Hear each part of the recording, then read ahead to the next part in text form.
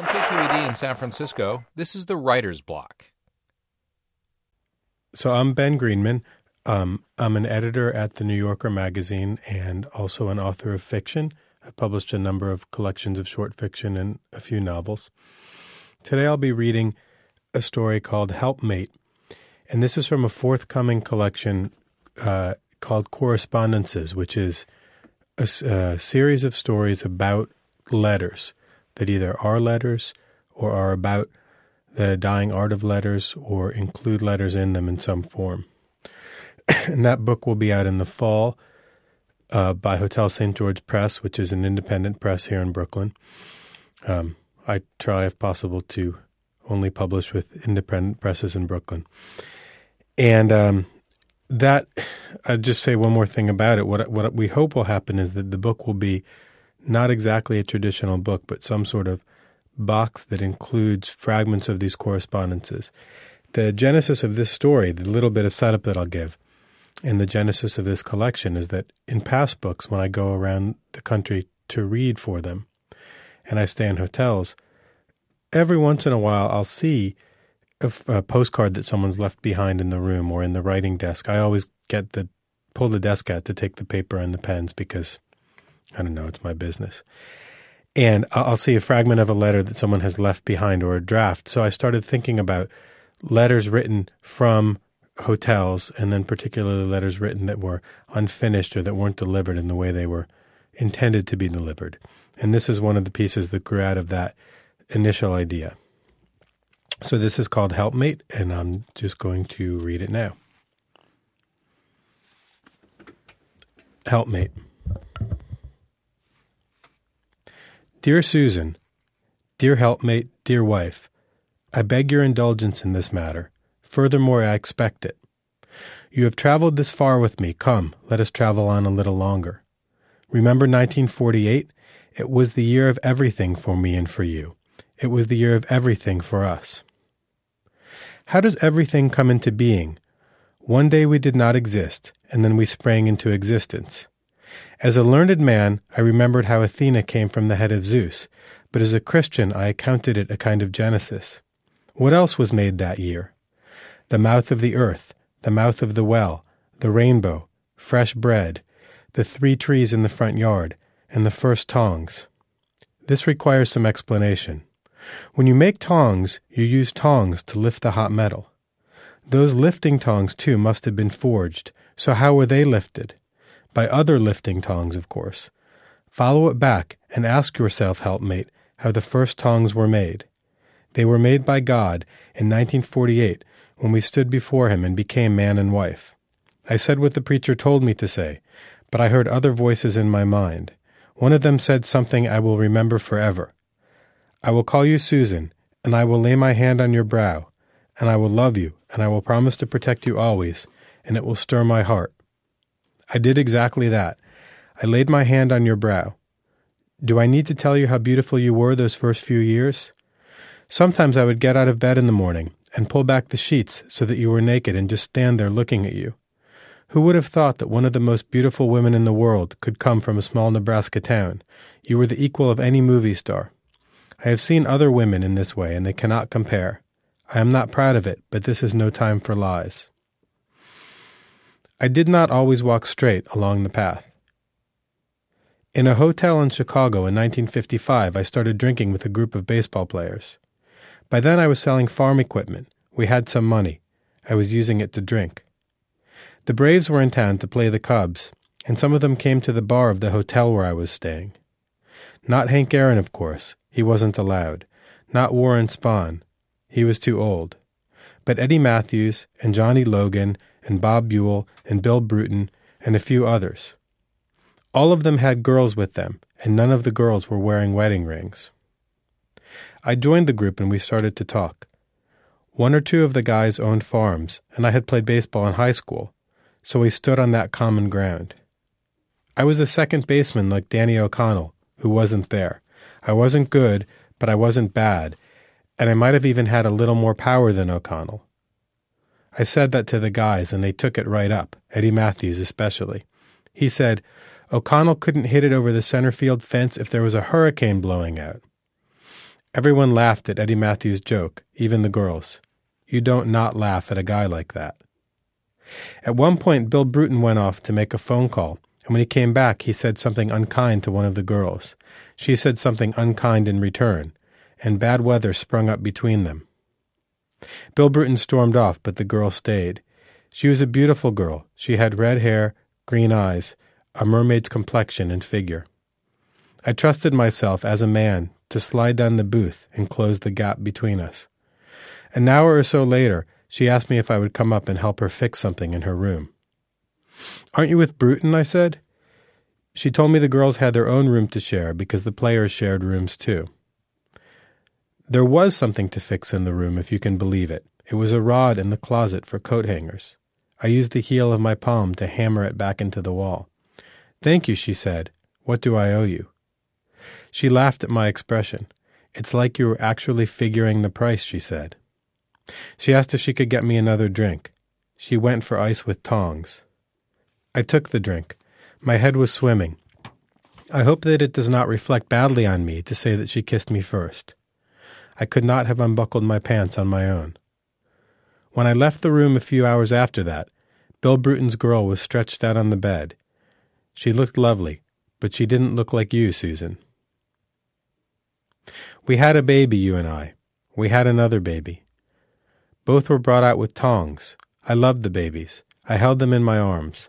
I waited for the love to spread outward so that I would love you too in the fashion you deserved. Once I sat on an airplane and I thought about leaving you. I had met a woman and fallen in love. I shut my eyes tight and my hunger for her eventually passed. The plane bounced violently in the air and a woman behind me called for Jesus with what was probably fear but sounded like ecstasy. Have I lost the thread? Let me pick it up. Life has been a struggle since I rose into adulthood. There was a period when I was a young man when I felt that I was winning that struggle. But now I feel there is no such thing as winning. The more flesh, the more worms. The more possessions, the more anxiety. The more women, the more witchcraft. The more maidservants, the more lewdness. The more manservants, the more theft. Last night I sat at the desk as you lay sleeping and started to write this note. I threw away the first draft and the second. I began a third that was too sentimental. Dear Susan, whom I love with all my heart. Then I did away with it all and got into the car and came to the mountains. The car is a Stutz Bearcat, a 1935 that I got from a man who owned a farm upstate. I had sold him a McCormick Farmall 400, a beautiful tractor. He was so proud of it that he called his son out to take a look. His son was 12 or maybe a little younger. He was still sweet. He hugged his father and told him that it was even better than the Bearcat. My ears went up. You have a Bearcat? He laughed. It's not in the bloom of its youth. It's been in a barn for 10 years, doing nothing much. I asked if it was for sale. If you like it, he said, it's for sale to you. That was 1958. I went through Lincoln in my Bearcat like a king. I remember thinking that night that I had crossed paths with Charlie Starkweather, who was tearing out of town in his hot rod on his way to getting dead in Wyoming. He was 12 years younger than me, Charlie, though his birthday was only a day off. He was November 24th, and I was November 25th, same day as Joe DiMaggio. My mother knew a woman who knew the family and thought they were fine, upstanding people. The Starkweathers, that is, not the DiMaggios. Last night I got in the car and did away with it all. What exactly is my plan? How do I live? What kind of man am I? Or better, Susan, let me ask this way. What kind of man am I when I am not around you, when I am not around my son? Was it Frank who ran out and hugged me by the tractor, or was it another man and another son? I have time to answer this question. I am up here in the mountains, my head clearing, my head clouding, and I am managing the relationship between the two, clear and cloud, with a bit of magic that I found stashed underneath the seat in the car.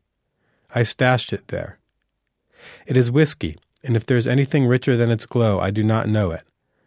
I am dreaming of dropping a few cubes of ice into a glass.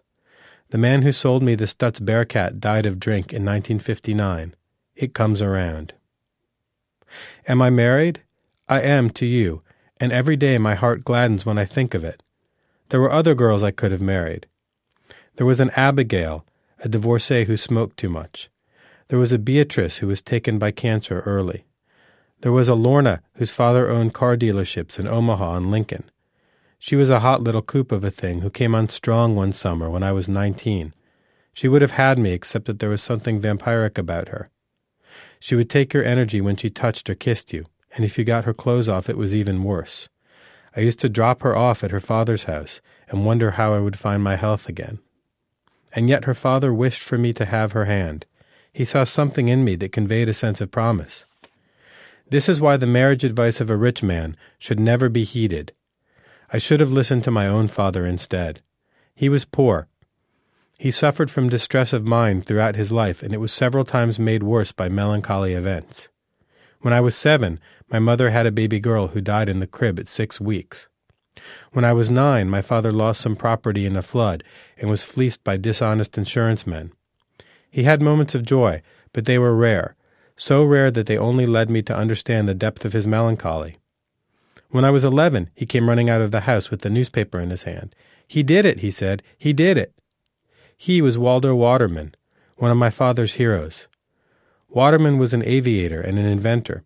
He had labored for more than 20 years on a tailless aircraft he called the What's-His. He shelved the designs, he took them down from the shelf. He dreamed and woke from his dreams. I think my father found something in Waterman's story to hold on to. In 1934, the U.S. Bureau of Air Commerce called in competition for a low-cost airplane that could be owned the way an automobile was owned, one in every garage. Waterman, who had brought things along with the What's-His, got back to his laboratory and built the aeroplane, which evolved into the aerobile.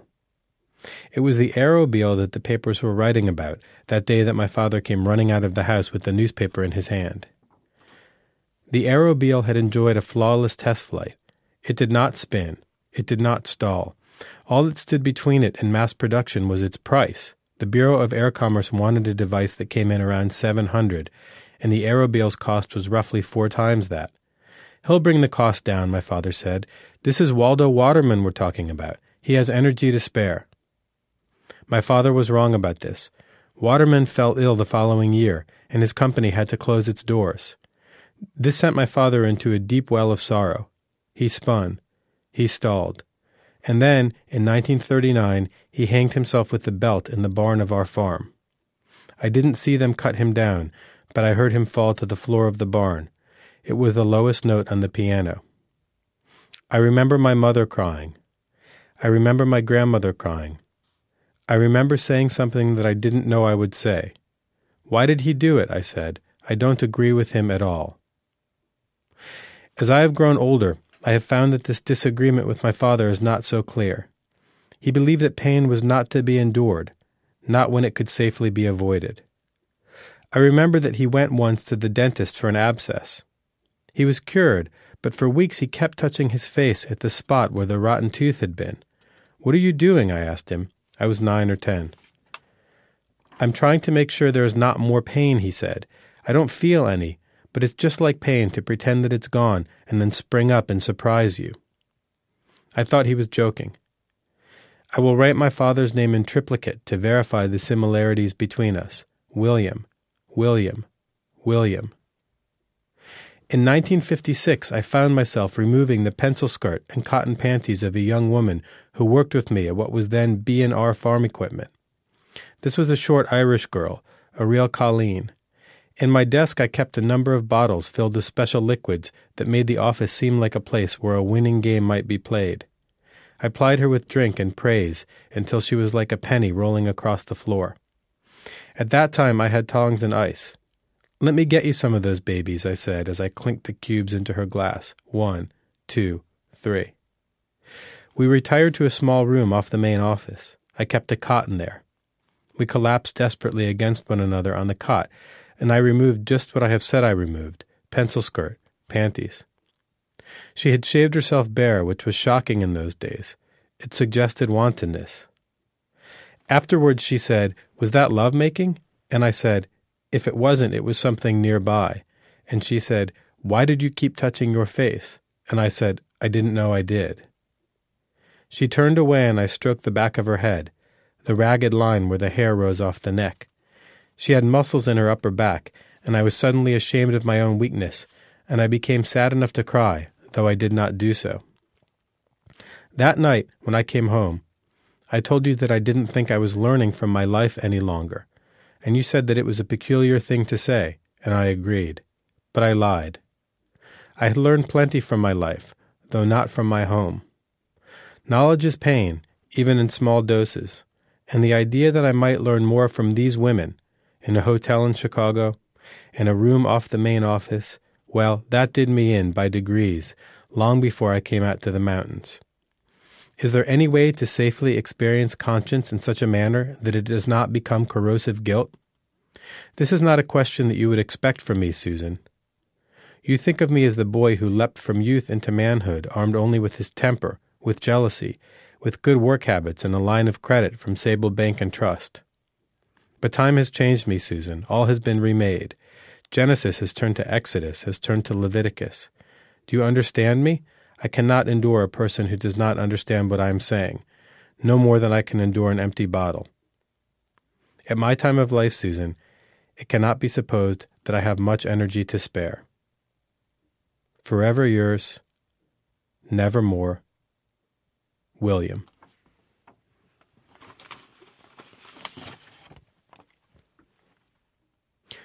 To subscribe to the Writer's Block and hear more stories, please visit www.kqed.org/writersblock.